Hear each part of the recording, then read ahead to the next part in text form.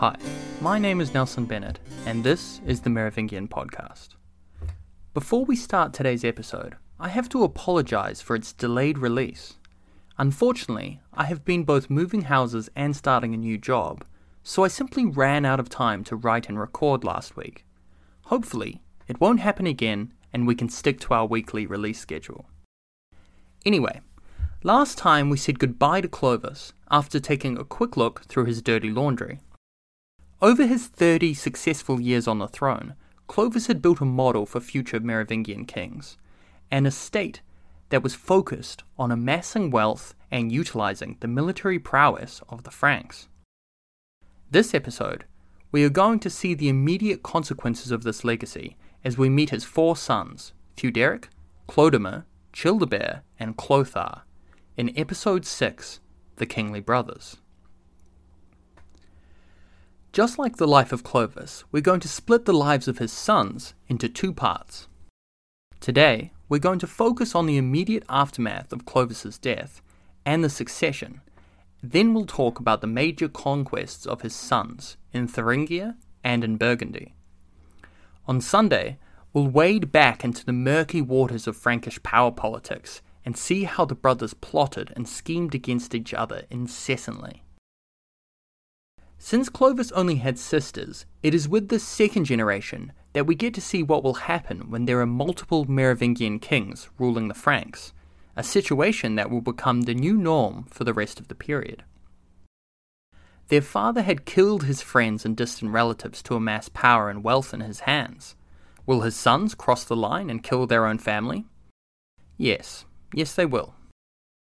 Along with meeting the four new kings of the Franks, we are going to make another new friend this week, the historian Ian Wood. Wood's magnum opus, The Merovingian Kings, 450 to 751, is one of the foundational texts for the study of this period. While nearly 30 years old, it remains important and will be a text I will refer to often as we move forward. Now, the law of primogeniture, the system where a father's eldest son inherits most or all of his lands and titles, does not exist in the Merovingian period.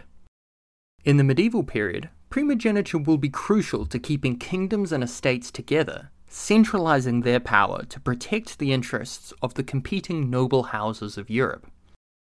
But Clovis did not have the luxury for this established tradition, and had to decide for himself what to do with his massive new realm. He had his eldest son Theuderic, who we briefly heard about last episode. Theuderic already was a distinguished military leader and seems to have been a strong and active man and was already an adult.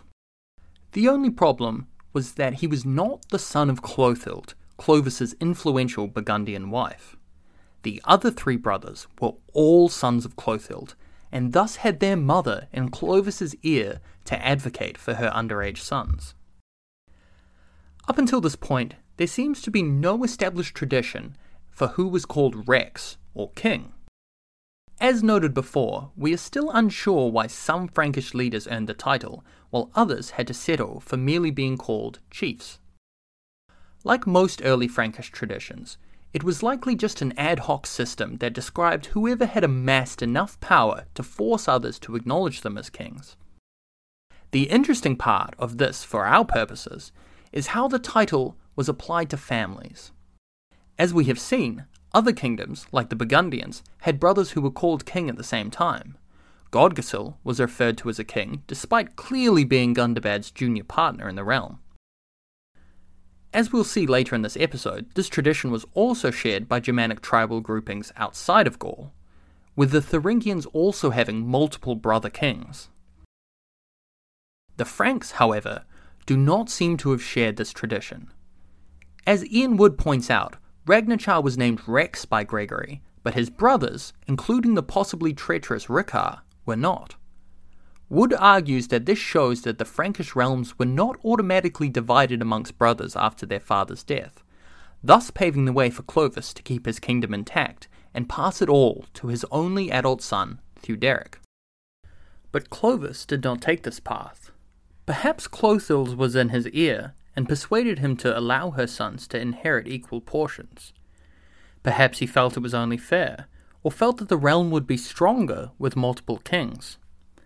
Perhaps he had the gift of foresight and saw other barbarian kingdoms fall to succession disputes after the main royal line died out. Whatever his reasons, he chose to split the kingdom into 4 parts, sharing power amongst his sons. Clovis' split makes 2 things clear. First, the division of his kingdom really laid bare what he felt the most important aspect of his realm was: income. Each son was given a major city as his seat. Theuderic got Rheims, Chlodomer got Orléans, Childebert got Paris, and Chlothar got Soissons. Beyond this, the rest of the kingdom was divided not along geographical or political lines, but instead city by city.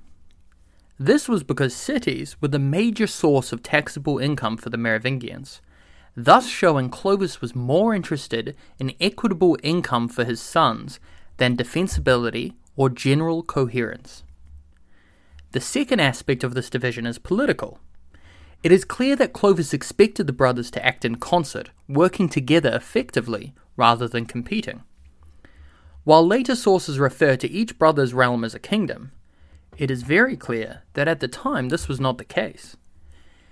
In the mind of Clovis and the people of the time, there was one Frankish kingdom that just happened to have multiple kings. It would take decades before this kingdom would split into recognizable sub-kingdoms.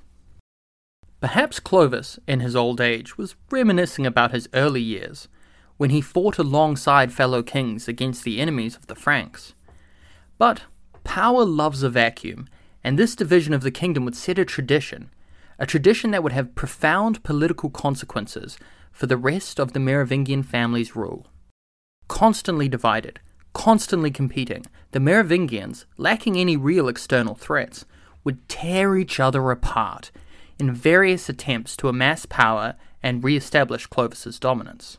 But the 4 brother kings did not immediately fall to infighting. Why not? Well, for one thing, 3 of them were simply too young.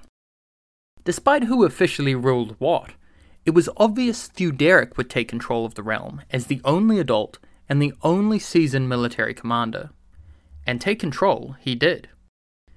During these early years after Clovis' death, Theuderic seems to have acted as a sort of unofficial high king, and all of the action of the period occurs around him. The first major event was a novel one, a sea-borne invasion by the king of the Danes, named Cloquiliac by Gregory.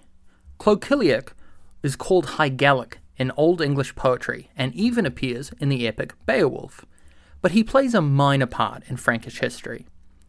The invasion was likely minor too. We get no record of any major cities being attacked, and it appears to have been repelled easily by Theuderic's already adult son, Theudebert. Nevertheless, it is interesting as it marks the first major appearance of Danish seaborne raiders. The Viking Age is still several centuries away, but the roots of those raiders that would come to terrorize Europe are clear even this early. After this brief brush with the future, Theuderic then got to work emulating his father in the best way possible: conquest. Theuderic got himself entangled in Thuringian politics after being approached by one of their kings, Hermanfrid, with an offer of alliance. Hermanfrid wanted to oust his brother and fellow king Bederic, and apparently offered Theuderic half of the Thuringian kingdom in return for his help. Remember, the Thuringians had already been subdued by Clovis in the official narrative, letting us see again that the narrative often exaggerates the extent of his successes. Theuderic, enticed by the implausibly good offer, marched his army into Thuringian territory, and together he and Hermanfrid defeated Bederic. But this conflict is not as simple as it seems. First of all, why would Hermanfrid offer half of his kingdom? He would essentially be exchanging sharing power with his brother Bederic for sharing power with a new Frankish overlord. It really strains at believability.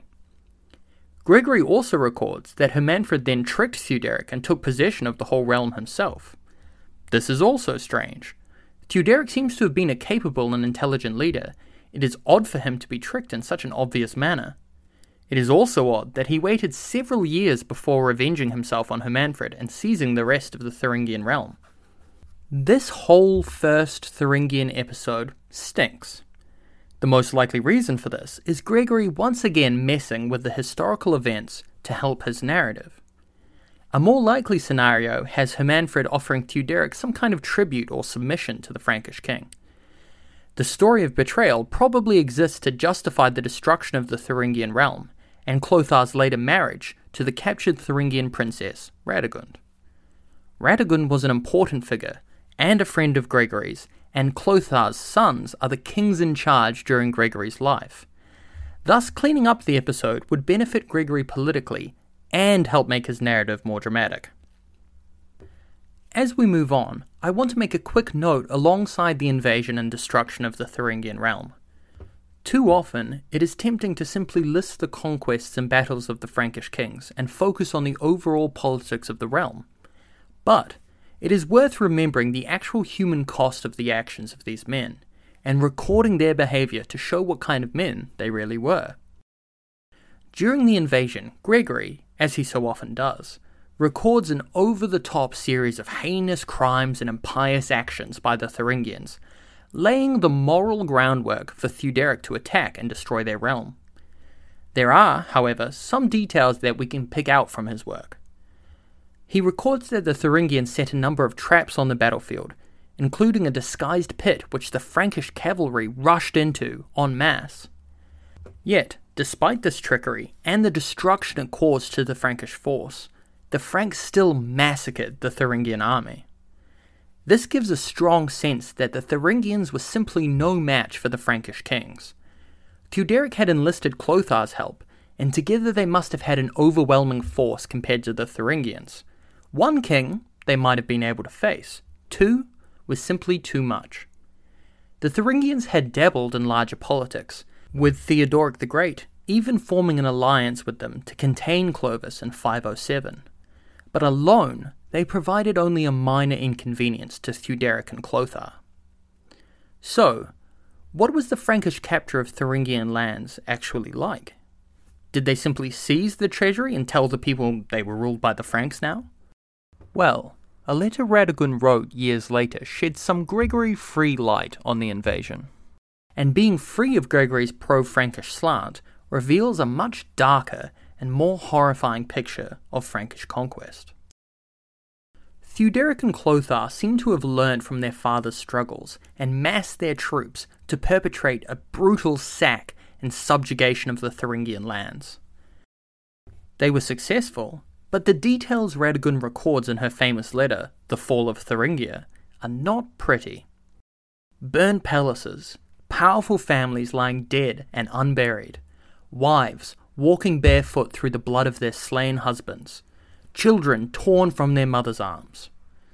Radegund is biased, of course, and writes in a dramatic style, but the sorrow in her words speaks to the loss she felt and the trauma she endured. In one telling, Radegund herself, as the daughter of the previous king, was put aside as plunder, and Theuderic and Chlothar began to argue over who would get to marry the child and gain the associated prestige and the link to the old Thuringian royal family. After the argument threatened to turn violent, they eventually drew lots and Chlothar won, sending Radegund away into years of isolation in one of his villas, groomed by hand-picked servants whose job it was to educate the young girl and make her into a pleasing bride for the king. When they eventually married, she was barely of age, but he was well into his 40s. It appears Gregory glossed over a lot of these hard details, none of which paint the Frankish kings in a good light. While not too far out of the ordinary for the time, it is always worth noting the extreme brutality of these men, to avoid glorifying them and their actions. Now to the main event of this episode, the conquest of Burgundy. This conflict is a complicated one and has a lot to unpack, so let's start with what we know for sure first. Clovis had fought against Gundobad, but the Burgundian king had survived the conflict and emerged the undisputed ruler of his powerful and prestigious realm. After Clovis's death, Gundobad was likely the most powerful ruler in Gaul, and certainly the most prestigious. We can tell this, once again, thanks to the titles bestowed on him by the Eastern Roman court. As with Clovis, these titles reveal who the Romans thought was worthy, and Gundobad held the prestigious title of Magister Militum, the same office held by men like Stilicho, Aetius, and Ricimer. Between Clovis's death in 511 and his own death in 516, Gundobad was at the peak of his power, and his watchful eye might have been a reason for Theuderic's lack of action immediately following his ascension to the throne. In 516, Gundobad's son Sigismund took the throne, and his ascension appears to have been uncontested, a rarity among the Burgundian royal family. Sigismund seems to have moved with confidence from the start, implying a continuation of his father's power. He successfully negotiated for his father's title of Magister Militum from the Romans, a clear sign they felt he would continue his father's ascendancy in Gaul. He also issued a significant law code, De Liber Constitutionum, as well as converting to Nicene Christianity, the same sect as the Romans and Franks, and overseeing a large church council in 517. Things may have started off well for Sigismund, but his luck soon ran out. With Theuderic cementing his power, and his son Theudebert, as well as Chlodomer, Chlothar, and Childebert, all coming of age, Sigismund was facing a series of young, energetic, and hungry Frankish kings. One slip-up, one hint of weakness, would be all it would take to encourage them to pounce. And soon, such an opportunity would present itself. In Gregory's narrative, we have a dramatic scene where Clothilde summons her sons and tells them of the wrongs done to her by Sigismund's father, Gundobad, asking them to set out and take revenge upon the Burgundian royal family. Enraged by the treatment of their mother's family, the three sons set out and smashed the Burgundians, capturing Sigismund and making his brother Chlodomer flee for his life. This depiction of the conflict, however, has largely been questioned by historians. It doesn't really make sense for Clothilde to suddenly request revenge here. Why wouldn't she have done this decades before? Why hadn't she asked her powerful husband for this? Most likely, Gregory was again employing some artistic license to give the campaign of conquest a justification and a dramatic, personal edge. We are instead offered an alternative by Wood, who notes that Sigismund was vulnerable after a major scandal engulfed his court. In 522, apparently stirred up by his scheming and manipulative second wife, Sigismund had his son from his previous marriage, Sigistrix, strangled to death. According to Gregory, she convinced Sigismund his son was plotting against him, but he appears to have quickly regretted his actions, and soon set off to do penance for this deed. This may have been a genuine act of penance by a father who regretted his actions, or just a king shoring up support after killing his popular heir, or some mixture of the two. We'll never really know for sure. Either way, the instability was exactly the weakness the young Frankish kings were looking for, and in 523, Chlodomer invaded. The realm must have been in shambles because he appears to have easily captured Sigismund along with his wife and children. Chlodomer then, in true Merovingian fashion, swiftly had them all murdered. But if he thought the death of the royal family would seriously weaken the realm, he was wrong. The Burgundians were one of the great powers, unlike the Thuringians, and would not give up so easily. When Chlodomer returned the following year to finish his subjugation, potentially with the help of some Ostrogothic allies, he was attacked and defeated by Sigismund's brother Chlodomer at Verzerons. During the battle, Chlodomer also managed to kill Chlodomer. This is an important event, both due to the consequences for Frankish and Burgundian politics, and for reminding us that the Frankish kings were not invincible, and mistakes could still lead to deadly consequences. Thus, the first of the four kings died, on the battlefield against an opponent he had underestimated. Upon his death, his three brothers divided his kingdom amongst themselves, But Clothilde took Chlodomer's young sons into her own care and began to prepare them for the throne. But more on that in the next episode. Using the battle as a focal point, Chlodomer managed to firmly establish himself as king in Burgundy. But the death of one hot-headed young king does not mean the Franks were cowed, and they certainly wouldn't forget that defeat. Learning from their brother's mistake, Clothilde's surviving two sons, Chlothar and Childebert, joined forces to attack Chlodomer in 534. It appears that the joint onslaught, even without the help of Theuderic, was too much for the Burgundians. This time, they were successful, besieging the Quai sur Vartun and effectively annexing the region into the Frankish realm. This is the final end of an independent Burgundian kingdom, a kingdom that has checked Frankish power for decades. The fate of the Burgundian kingdom reminds us that the period is very fluid, and changes, even to great realms like that of the Burgundians, can be rapid and devastating. The Burgundians, however, were not gone, and the aristocracy of the area would eventually become major political players in the Frankish realm. We will leave the three remaining kingly brothers of the Franks here, disunited, but with their greatest conquests achieved. On Sunday, we'll return to our normal schedule, and we will delve into the scheming and backstabbing we skimmed over today, and also talk about the only Frank ever to challenge Merovingian supremacy, Theuderic. See you then.